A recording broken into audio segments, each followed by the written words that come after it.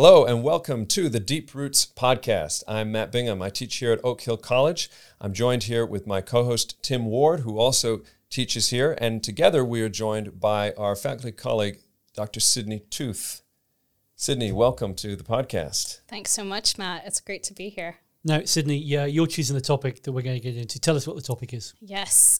So hopefully we're going to be talking about eschatology, which we'll get into what that means, in 1st and 2nd Thessalonians. Okay. Now, why that topic?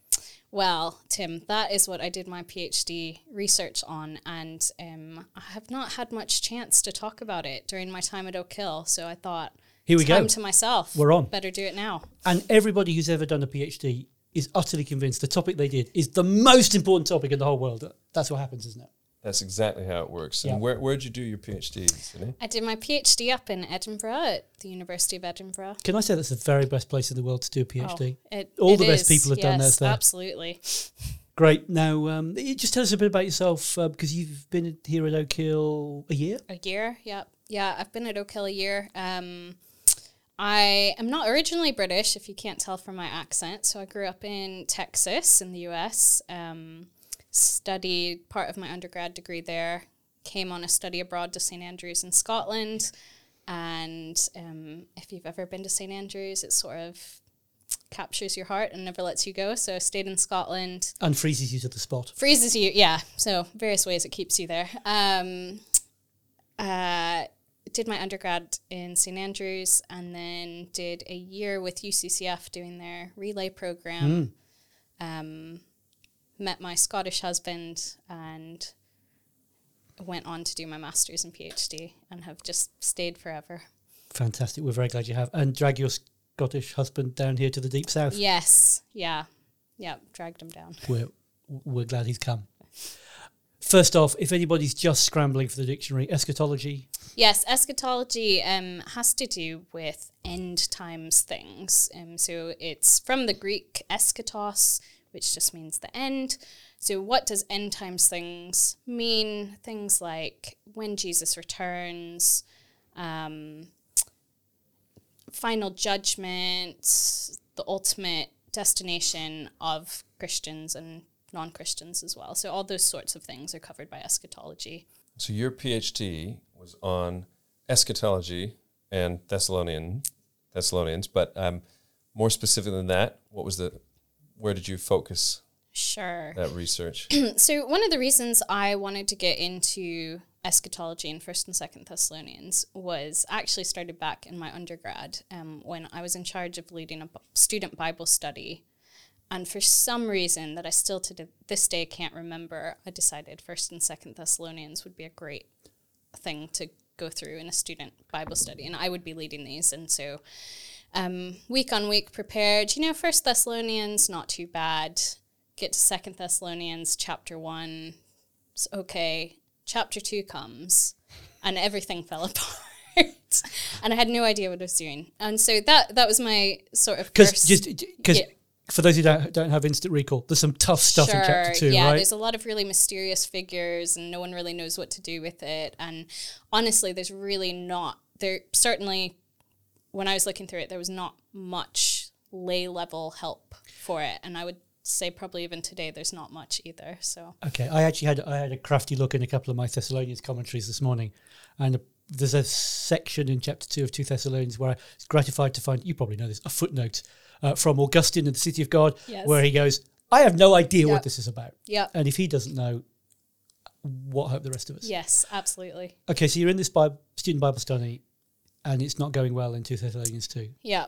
Yeah, so I must have muddled my way through somehow and gotten something out of it. But when it came time to choose my topic for my PhD proposal, my PhD supervisor had done some helpful work with me on it. And part of choosing a good research topic is figuring out what you do and don't want to read. And I knew I wanted to do Paul, and I knew I didn't want to do Romans and Galatians. And 1st and 2nd Thessalonians sounded good, and I had in that background, my experience with it, wanting to really get to grips with it and understand it. So it feels like quite a biographical thing for me to continue with. And I hope I understand it better now.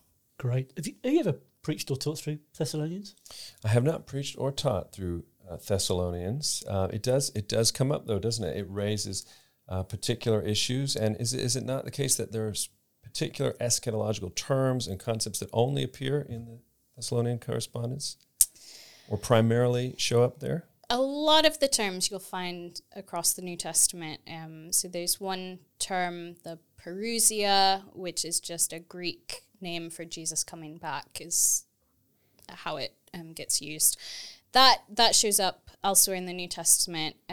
One figure in 2 Thessalonians 2 is called the restrainer, and that is a unique figure in the New Testament, and I think that's the one Augustine says, I must confess I have no idea who Paul is referring to. There is also the man of lawlessness, who usually people just equate with the Antichrist, but actually the term Antichrist doesn't appear in Thessalonians at all. That's from the Johannine epistles. So yeah, lots of stuff going on. I guess to answer your question, what I did more specifically in my PhD, there's a lot of debate within scholarship, but it seeps out into ministry as well, about if these two letters are consistent. Because in 1 Thessalonians, sort of the tone you get from what Paul has to say about when Jesus comes back is it's going to be sudden, it's going to be a surprise, no one's going to know. And you get to 2 Thessalonians, and Paul goes through these steps of things that happen before Jesus returns. And so the day of the Lord can't have happened because all these other things haven't happened either. And so it's how do you reconcile the two of those? Okay, so that's a fairly basic issue. Is Scripture contradicting itself here? Mm-hmm. Help us into that. What's the way for someone to think that through? I think if you come firstly with the theological conviction that Scripture isn't contradictory, that gives you some good guidelines for working out things that look contradictory. Actually, how do I bring those together? In scholarship, I couldn't quite approach it that way, but personally, theologically, that is something I wanted to work out for myself. What was really helpful and what came out in my work is that if you look across the New Testament, that same tension is found in other sections of the New Testament between the time of Jesus's return is unknown. Yeah. But here's signs ahead of it coming as well. And so I titled my thesis Suddenness and Signs, because that is a tension you'll find it in Matthew 24, Mark 13, and some in Luke 21. There's some of it in Revelation. So in all these other sections that have bits about eschatology, that seems to be a common theme. And so for me, that really helped to bring the two letters together. They're like two sides of something you see elsewhere in the New Testament. Yeah. And is that tension between signs and suddenness, is that tension primarily coming out where 1 Thessalonians is kind of leaning one way and 2 Thessalonians leaning the other, or is it that also within 1 Thessalonians and within 2 Thessalonians you see kind of both themes emerging?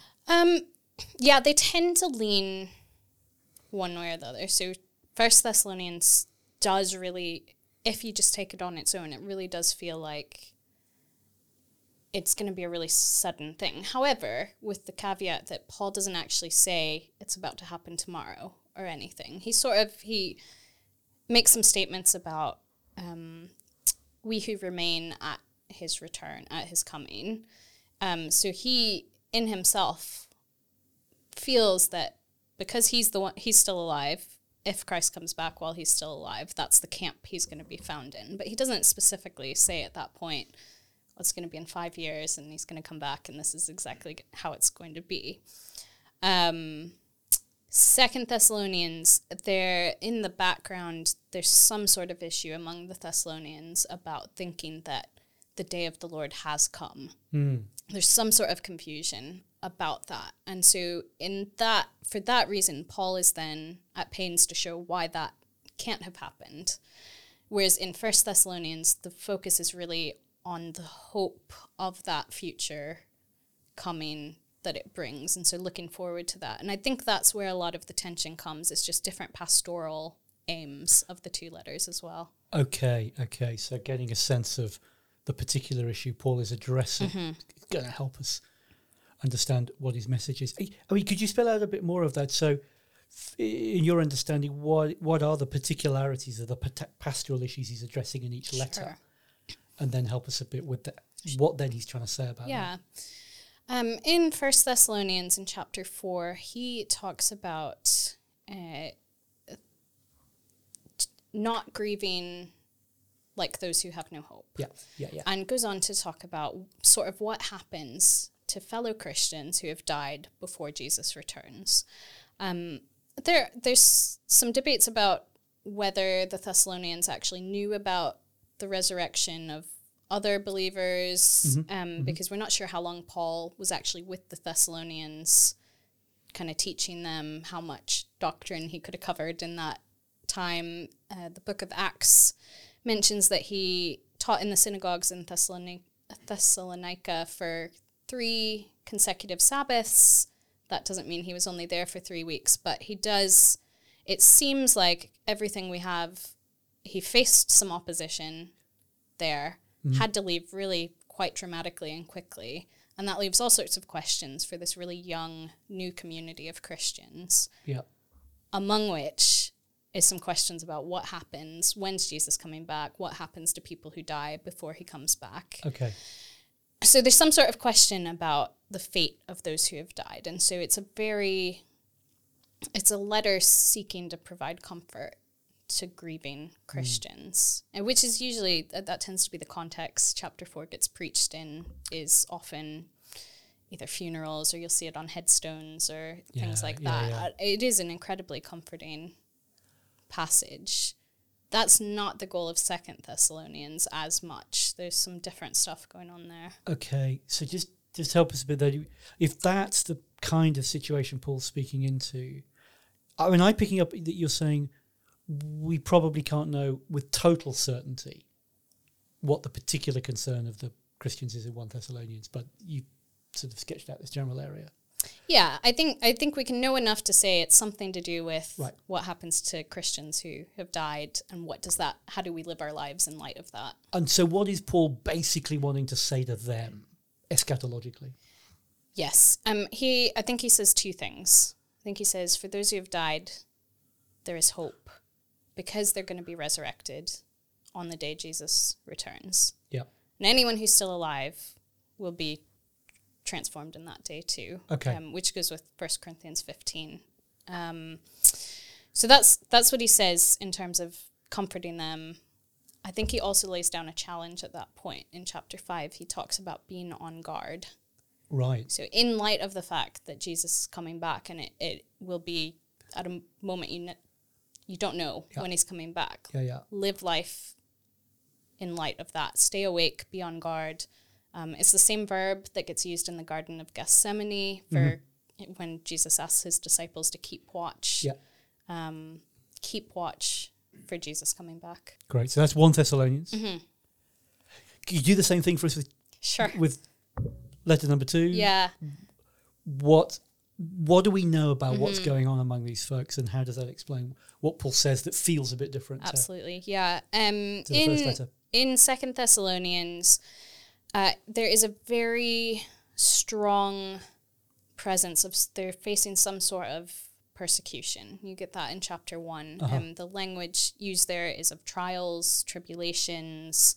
They're definitely being opposed. It seems there's hints of that in 1 Thessalonians. It seems to have gotten worse since then.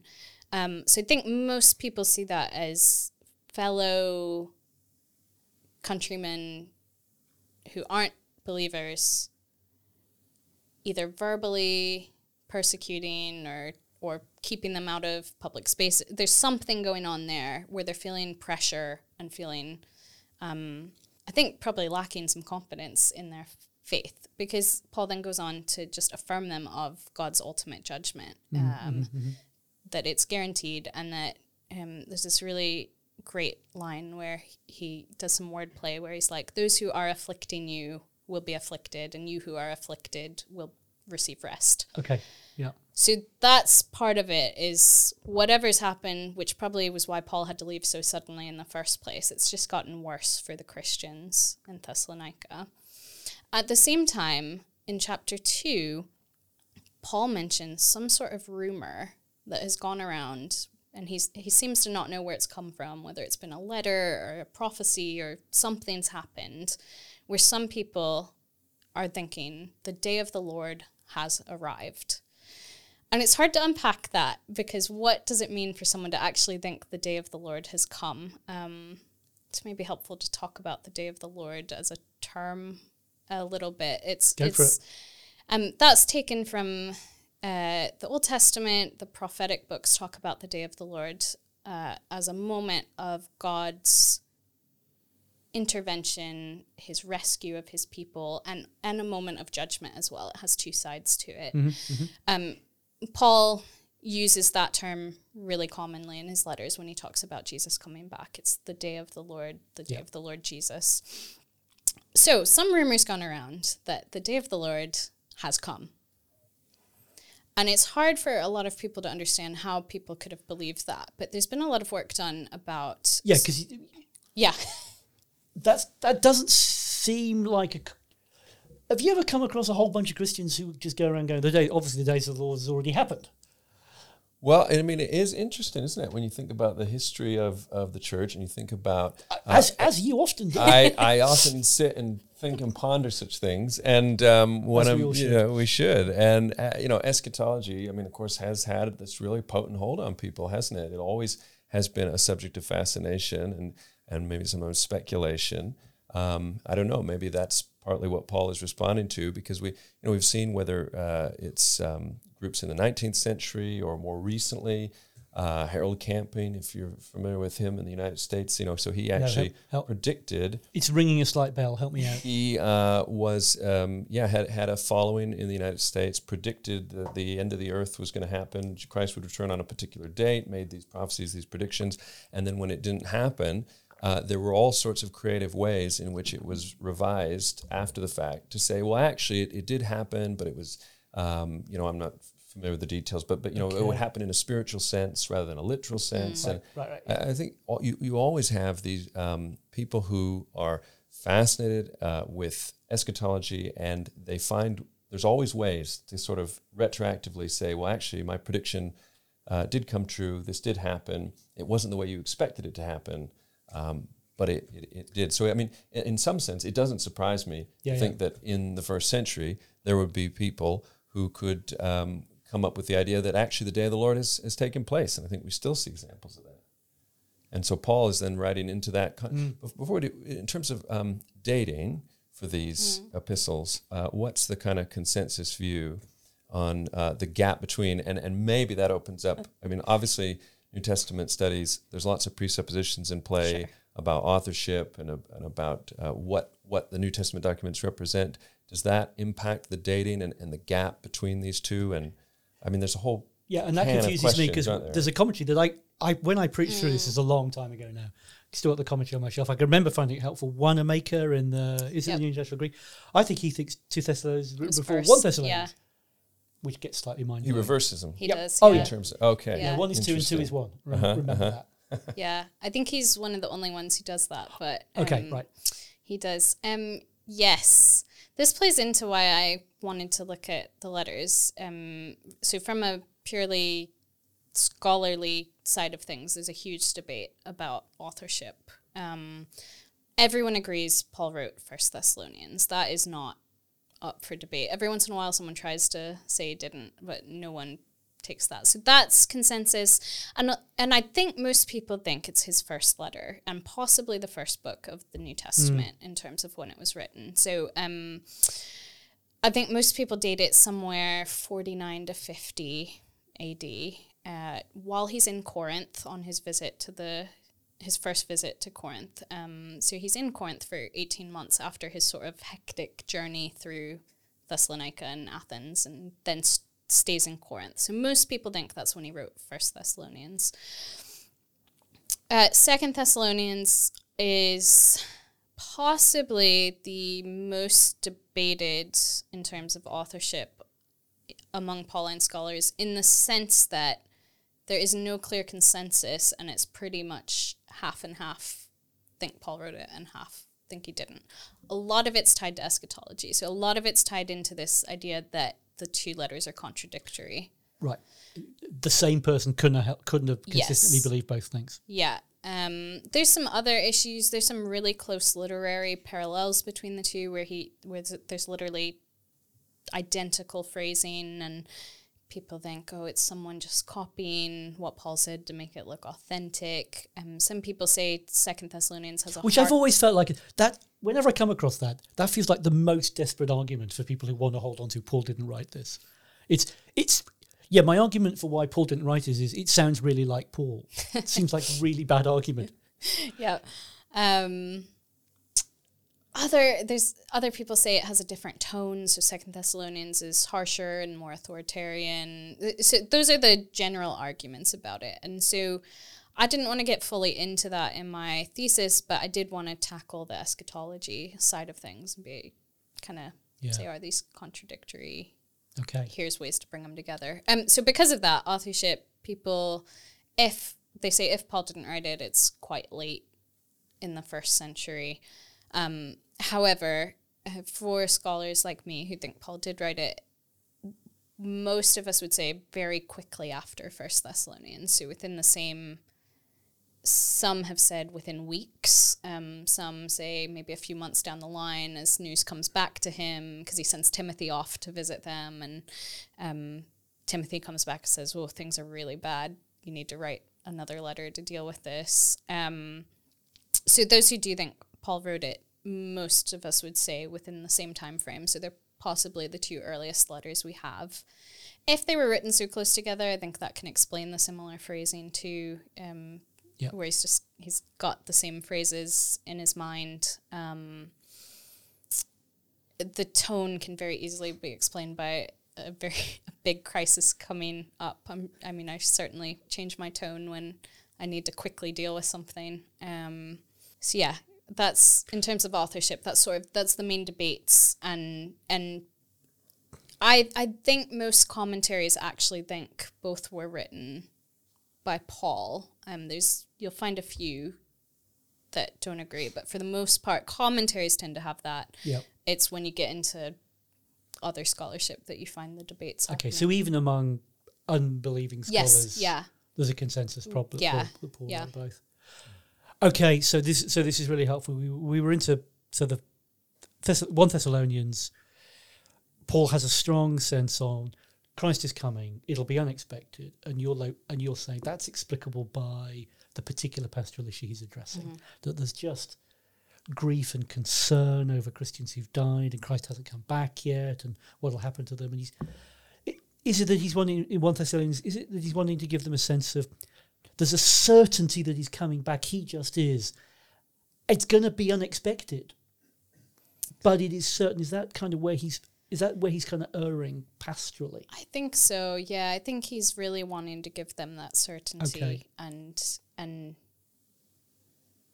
hope in the midst of grief for Christ is coming back, and those who have died aren't going to miss out on that. Okay, great. Now we got into the Day of the Lord stuff really helpfully because we were doing the same kind of thinking, but now in relation to 2 Thessalonians, and you're saying Paul sounds different on eschatology because it's a different situation. Mm-hmm. And I was finding that really interesting because I was kind of expecting someone. This is a compliment, not a criticism. I was kind of expecting that someone who'd done a PhD on it would finally explain to me who the restrainer is and what exactly their misunderstanding of the Day of the Lord was, so I could now preach this with great confidence. And you're kind of saying we sort of know the general territory, but we don't know.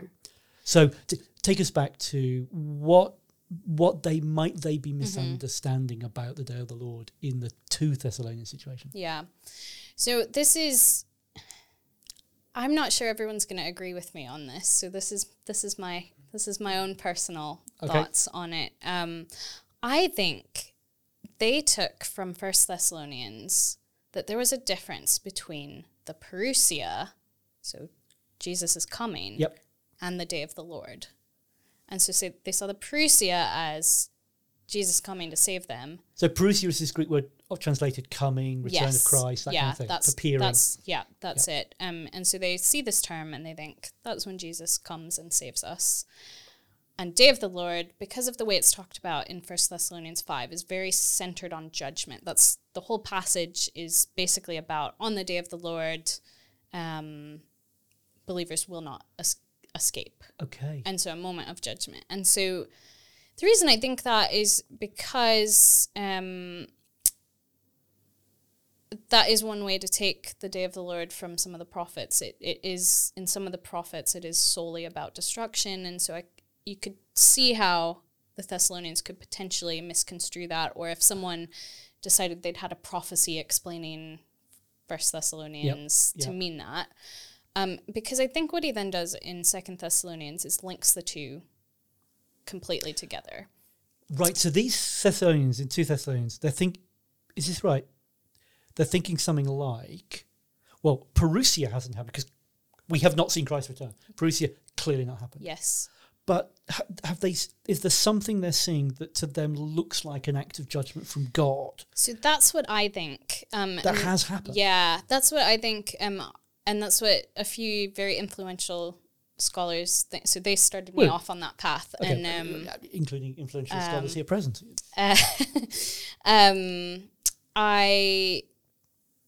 A few articles point to some things that were happening in that region of the world, kind of in the 48 to 50 time frame. Some ancient historians talk about that as particularly tragic years, lots of earthquakes and famine and a lot going on. There's different events that could have happened that could have made someone think this is the day of the Lord. I think one reason people who don't think Paul wrote it think it's quite late is they associate the destruction of the temple with that's the only thing that could have been dramatic enough to be the end of the world. Yeah. However, if you think to a very pressurized situation, with people thinking about we're hoping in the day of the Lord and we're hoping in the Parousia and we're looking out for signs of it, it is possible that something that we maybe, thousands of years down the line think compared to everything else going on isn't that big a deal. It could have felt very, I'm going to use the phrase apocalyptic,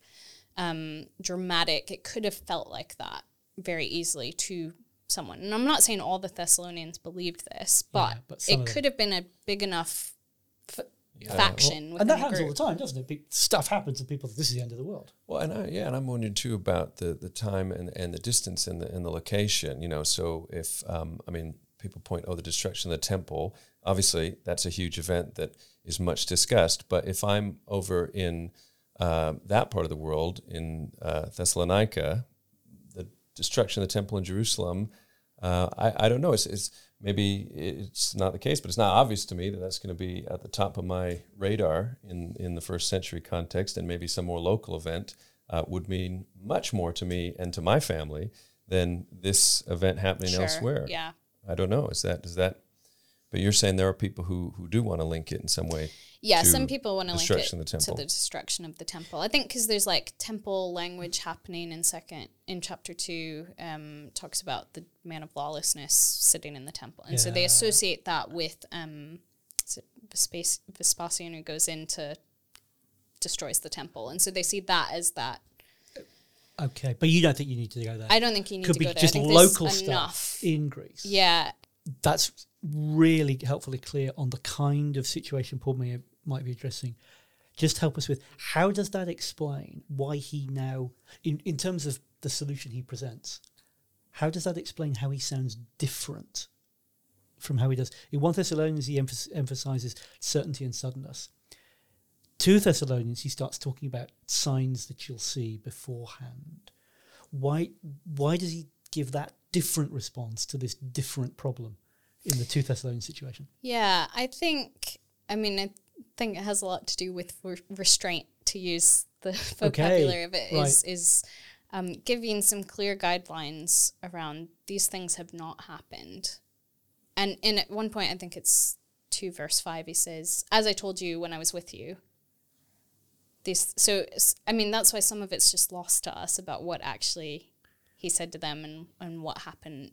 I can make my confident assertions, but we don't ultimately know what previous knowledge he's drawing on. And so some of it is just, he's going back to, I'm sure he would have told them some about the end time scenario. So some of these figures they just would have known who he was talking about. But he points back to them to be like, remember I told you these things. And so this rumor you're hearing doesn't line up with what I told you. Right. Okay. So think back to what I told you and hold on to that. Don't get like off course from. Okay. I don't know about you, Matt. This is really helpful. The kind of feel I'm getting is, help me if this is along the right kind of lines. Sounding like in 1 Thessalonians, it's a fairly basic issue they've got. People are dying. Is Jesus going to come back and make it all okay for them? Or are they lost now? How do we know? In that sense, it's kind of really basic. In 2 Thessalonians, they've gone beyond eschatology 101. They're doing kind of hyper eschatology. They're making distinctions. Well, there's a parousia, the appearing, and we don't think that has happened. But there's this thing, the day of the Lord. They're kind of dividing eschatology a bit more, thinking harder about it. And in order to deal with that kind of more detailed misunderstanding, Paul there just brings in a lot more detail about events you might want to look out for that just weren't needed. He didn't have to talk about that to sort them out in the 1 Thessalonians situation. As I say, that's sounding quite. Is that too simplistic or something like that? No, I think that's a good summary. I think I would just want to add to that, which I don't think I said, is I still think there is a comfort aspect to 2 Thessalonians. I think he's writing to the majority who don't necessarily think the day of the Lord has happened, but have a lot of questions about it because there's this group saying the day of the Lord has happened. And so part of it is like refuting that claim. But I think in chapter 1, he spends a while just reassuring them that they will be saved, they will be with Jesus, they will. And so I think compared to 1 Thessalonians, it's more about they will be, your relatives, your friends who have died, they will be with you when Jesus comes. They are not lost. I think 2 Thessalonians is more about the day of the Lord hasn't happened and Jesus' return hasn't passed you by. It's not failed to show up. Okay. Right. And they think it has passed them by because potentially some local event that was of great significance has got some of them saying, "Hey, maybe like judgment's come, but salvation hasn't."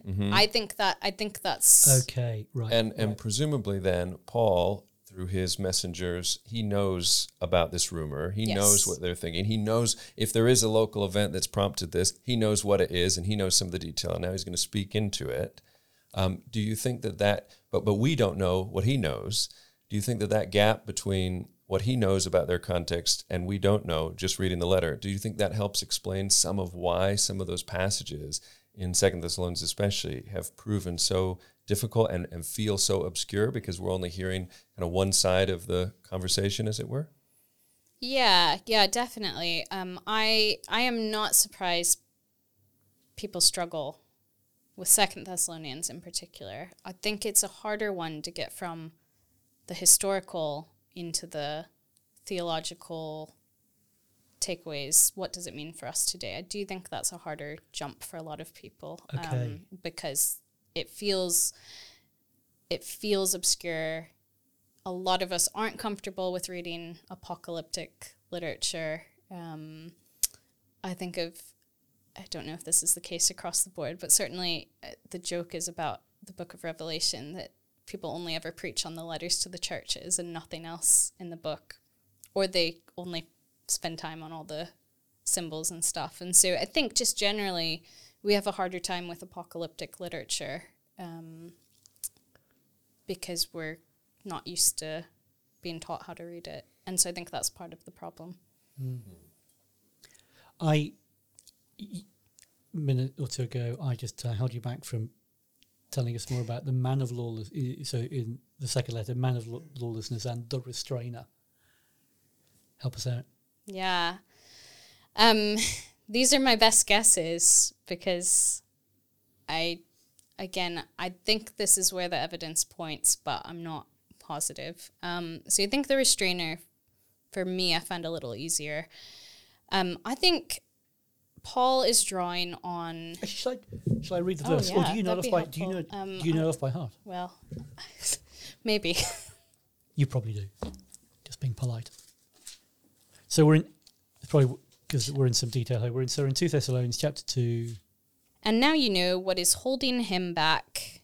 Let's talk about the man of lawlessness. What's holding him back so that he may be revealed at the proper time? For the secret power of lawlessness is already at work. But the one who now holds it back will continue to do so till he's taken out of the way.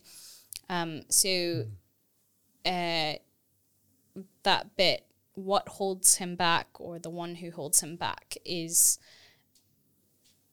the restrainer, is how you translate the Greek verb there. So the one who restrains and the restraining force are how to think of those. Yep.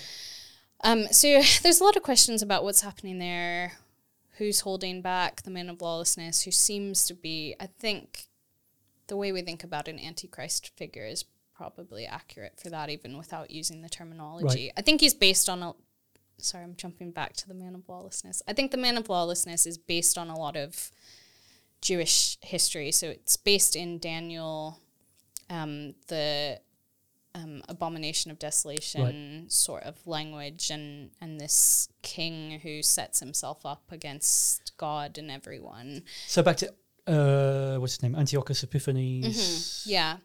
Yes, Antiochus Epiphanes, who in kind of the time between the Old Testament and the New Testament comes in and conquers Jerusalem. He's a Syrian ruler, comes in, takes over Jerusalem, and desecrates the temple. So Daniel points forward to that. We have some writings called the Maccabees that also talk about what happens there. Okay. And so he's the sort of like is archetype the right word? That he's the original figure who demonstrates this just absolute prideful setting himself up against God. Then you have a Roman general called Pompey who comes in and similarly desecrates the temple in Jerusalem.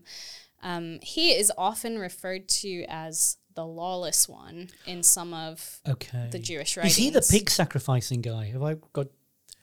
Someone I was reading went in and sacrificed a pig on the altar in the temple. Yeah, I should know that. But I don't know who it is. But so it's this kind of character that people, these really kinds of these people have done. Mm-hmm. So again, this political ruler who comes in and just really desecrates the holy place. So he'll get referred to with similar language from Daniel sometimes as well. That's interesting. Then you move down the timeline, and one of the Roman emperors, Caligula, has this plan in the 40s. He's not known as a nice guy, is he, Caligula? No. I'm remembering that. Not a nice guy. And he has this plan in right around 39 to 40 AD to send a statue to Jerusalem that gets set up in the holy place, in the temple in Jerusalem. And there is great outrage over this among the Jewish statue population. Of himself. Mm-hmm. Right? Okay. Yeah. Okay. Of himself, I think in the style of portraying himself as Zeus. So portraying himself as God, set up in the temple, sounding a little familiar to 2 Thessalonians here. Okay. But I think what you have there is just this train of these rulers who set themselves up against God and desecrate what is holy. Right. So I think Paul's drawing on that language to point towards a sort of eschatological end-time opponent of some sort. And that's about as much as I think you can get there. But he's saying to the Thessalonians, that figure hasn't shown up and arrived. Right. I told you about that figure. He's not shown up. So that's the first thing. The man of lawlessness hasn't been revealed, is the language Paul uses. He'll say the mystery of lawlessness is still at work. So lawlessness happens, and it's seen in this whole pattern across the centuries of people doing evil things. Yep. But the sort of central figure of lawlessness that's empowered by Satan himself hasn't appeared yet. Okay.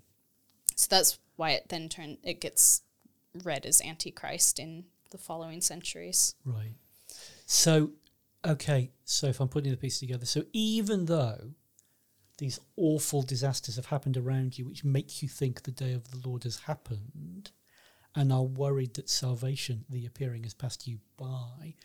No, salvation has not passed you by, because final salvation will only come after this final man of lawlessness figure has come and been revealed, been like made obvious. Done his worst, and everybody knows what's happening. Yeah.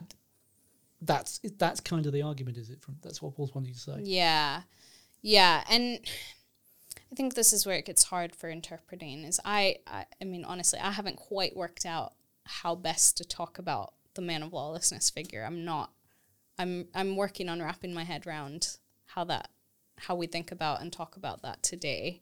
But I think what I am confident about is that's the pattern Paul's pointing to, is prideful evil turned against God. Okay.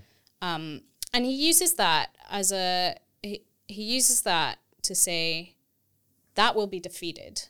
The moment Jesus appears is the moment the man of lawlessness is killed. And so again, you get that hope coming in. Yeah. Sorry, I was talking about the restrainer and went on to the man of lawlessness. No, that's all good. But Paul also says the reason he's not appeared, this man of lawlessness, or he's not been revealed, is because he's being restrained by something. And that's, I think one commentary says there's like 10 different interpretations of who the restrainer is. It was very popular. Some of the early church fathers thought it was the Roman Empire. So the rule of the land, law and order, kept evil in check until this final moment. So you do get a lot of that. More common today. You've got to feel quite positively about the Roman Empire. Yes. That's part of You're the overlooking problem. quite... Okay. Yeah. More common today is to actually see it as a supernatural, angelic figure. And that's rooted, if we go back to Daniel, it's rooted in some of what happens in Daniel in the same sections, is you have different angels who are over different earthly empires. And the archangel Michael is over the nation of Israel. He's with the people of God. And in chapter 12, it says, when Michael arises, lawlessness such as has never been seen before and never will be seen again comes. But kind of at that moment, God's people will be saved and his enemies will be destroyed. And then you get a promise of resurrection at that point too. And that all feels very similar to what's happening across the Thessalonian letters. And so a lot of people will then say, actually, I think the restraining figure is probably Michael. And he is he's God's agent to hold back the full expression of lawlessness until God's appointed moment. So God's in charge of it all. But he's at some point, Michael's going to he's going to remove himself, or God's going to remove him from the scene, and the final drama is all going to play out. That's a fascinating spiritual perspective on the world now, isn't it? Yeah, absolutely. And just Sydney, you mentioned kind of history of interpretation of this. This has obviously generated all sorts of speculative, exegetical solutions to this problem. I just wondering, as you think about that and you think about what New Testament scholars are doing today, to what extent do you think, I mean, is this one of these things where can 2 Thessalonians 2 sort of solve the problem, or a lot of these differing exegetical interpretations, are they coming out of other presuppositions people bring to the text, larger kind of hermeneutical ways of thinking about eschatology and how the Bible fits together? In other words, do you think if we're going to understand this, can we just sort of exegete the text on its own, and this is what Paul means, or is it really a matter of larger questions about how we put our Bibles together and how we understand these bigger pieces of theology and eschatology? It's a complex question, Matt. I think a lot of my experience is working with just pure people historically wanting to understand, what did Paul mean? Exactly what did he mean?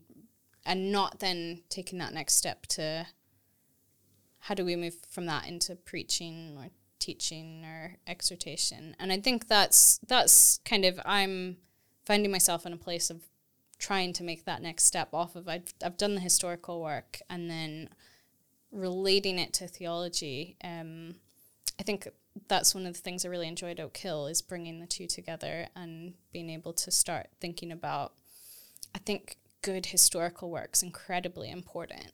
And I think it's vital to be working at what influences could be behind this. How does that open up the text? What might have been happening? But I don't think that's the end of the story for us either. And I think it's taking that step from here's exactly what Paul wrote into here's how it impacts us as Christians 2,000 years down the line. I feel like I didn't answer that very fully. Well, and one of the things it raises to me is just having this conversation, hearing you unpack different pieces of it. Here, you referenced the Augustine quote about some of these questions. You recognize the one about I have no idea what this I means. don't. Yeah, yeah. That one. You're confronted with this, and I'm just thinking, if we're thinking about moving from kind of historical questions, okay, what did Paul mean in when he wrote this, and now if we're thinking about preaching and we're thinking about teaching in the local church, it does raise the question, doesn't it? If I'm trying to proclaim God's word to God's people, and I come to the text, and I'm genuinely, despite my best prayerful efforts, I'm genuinely puzzled as to what this means. Yeah. What do I do with that, and how do I take that as a faithful herald when I'm not sure what I'm meant to be heralding? Because you could feel really unnerved by something you're saying. Like, I was planning to do a talk series for the church youth group through 1 and 2 Thessalonians, and I just assume that after my study, I'm going to have a good idea of who the man of lawlessness is, of who the restrainer is, of just precisely what the misunderstanding that Paul was addressing in each case was. And I thought I'd be able to get answer those questions in a few hours study and some good uses and good commentaries. And here is someone who spent years on a PhD on it going, that could sound unnerving, couldn't it? Absolutely.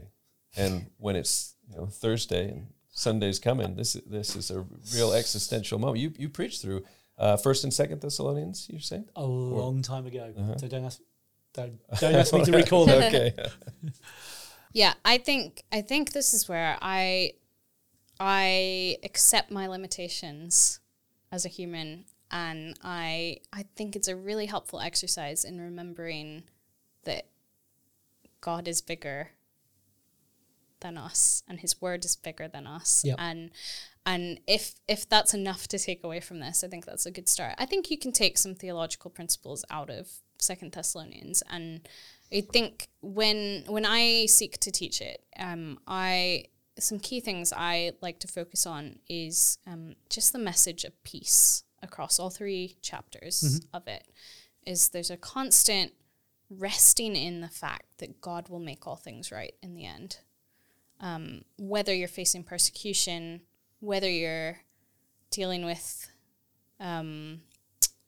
rumors of war and other things, or whether you're dealing with, in chapter 3, church members who maybe aren't fully pulling their weight, and there's various things, but at every one of those chapters, it ends on a note of confidence in who God is, and that he will make all things right, that evil will fully be defeated in the end. And so those for me are the heartwarming, refreshing takeaways, and I will be speaking on 2 Thessalonians very soon, and when I come to do that, that's what I'm focusing on: God's victory over evil, God's peace now, and ultimately those are the takeaways whether you know exactly who these figures are, I ultimately do not think that matters. I think it's fun to think about if you have time, but it's not something I would ever want someone to feel stressed or worried about. That's huge. That I find that hugely helpful. That resonates with something. Actually, Augustine says in On Christian Teaching, addressing the question, why are there apparently obscure parts of the Bible? And he may well have had this one in as an example in mind. And one of his answers is, it's to humble us. That these are the things of God that are being spoken of here, and we will never fully understand. What I like very much about just thinking of preaching and Bible studies in mind, what I like about very much about what you just said is, you may not understand every detail, but nevertheless, there is a very clear message here about a very particular set of issues in our lives that we can address and can speak into from this. I find that really helpful. Can I ask this? Having spent all this time in 1 and 2 Thessalonians, and you began by saying, look, some people allege there's just a straight contradiction between them. One is, makes no mention of signs before the end, suddenly Jesus comes. The other is, here are the signs to watch for, so you'll know he's coming.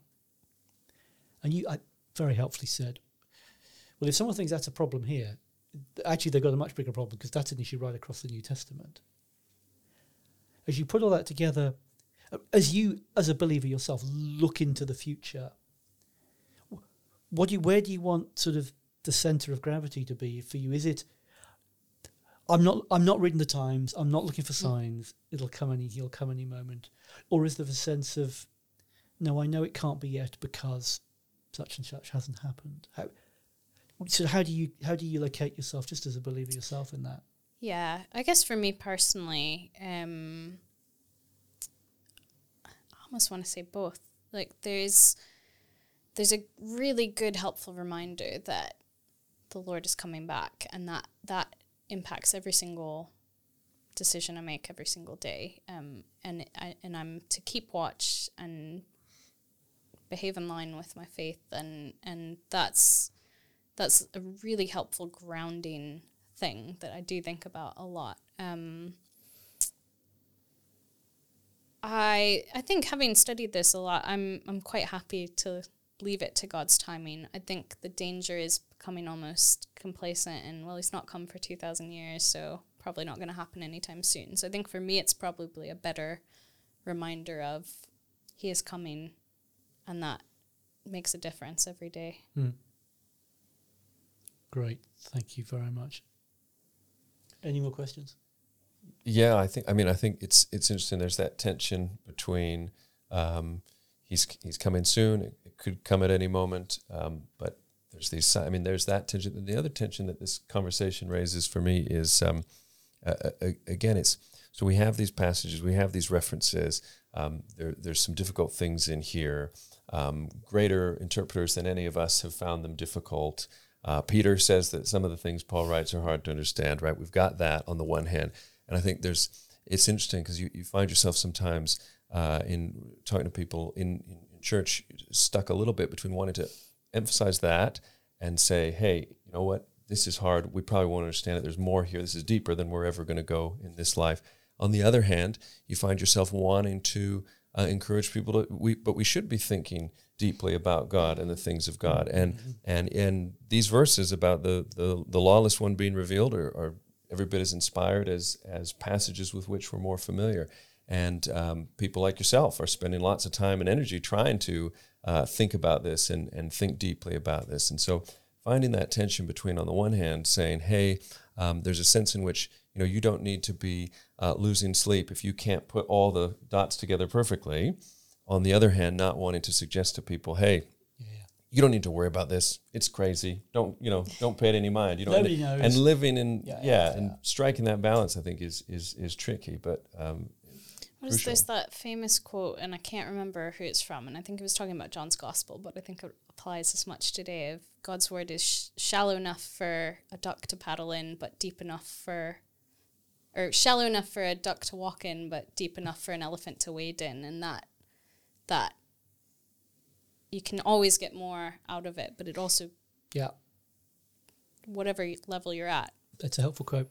Is it Gregory the first one on that? Gregory Great? Is he the first one on that? I've heard swimming, that. lamb paddling. Is that I've heard So you've that mixed up all attributed the to different animals. people. I've heard it with different animals. Sometimes it's a there you go. The sentiment's there. It's a mix and match quote. You can do what you get: big animal, little animal. Excellent. Final thing for folks in ministry: top commentary tips on Thessalonian letters. This is a popular level. I'm going to throw in John Stott's BST. I think that's. I haven't spent much time with that one, so I'm not sure. He obviously the stuff he doesn't get into, but he just packs so much into that. That's hugely helpful. It's a great one, I think. Yeah, Nijay Gupta has a recent one in the who was that? Nijay Gupta. Okay. In the I think it's called the New Covenant Commentary series, which is at a lay level, but he's incredibly well versed in Thessalonians. If someone's wanting a more complex but still overview, Nijay Gupta also has what's called a critical introduction to 1st and 2nd Thessalonians by Zondervan, and that is just an amazing resource that I've recommended to everyone who wants to get a view of what's been said on all these things. Do you need Greek to understand that? There are sections of Greek, but most of it you don't need Greek. Great. So that's sort of a next step up from... Brilliant. Thanks, Sydney. That was really fascinating. Just hugely helpful on some real historical details, but showing how we need to think about those and how building on that we get to some real sort of pastoral, practical conclusions too, and helping us steer through what we know and what we don't know. We trust that this Deep Roots podcast has been a blessing to you, and we'll be back in a month's time. See you then.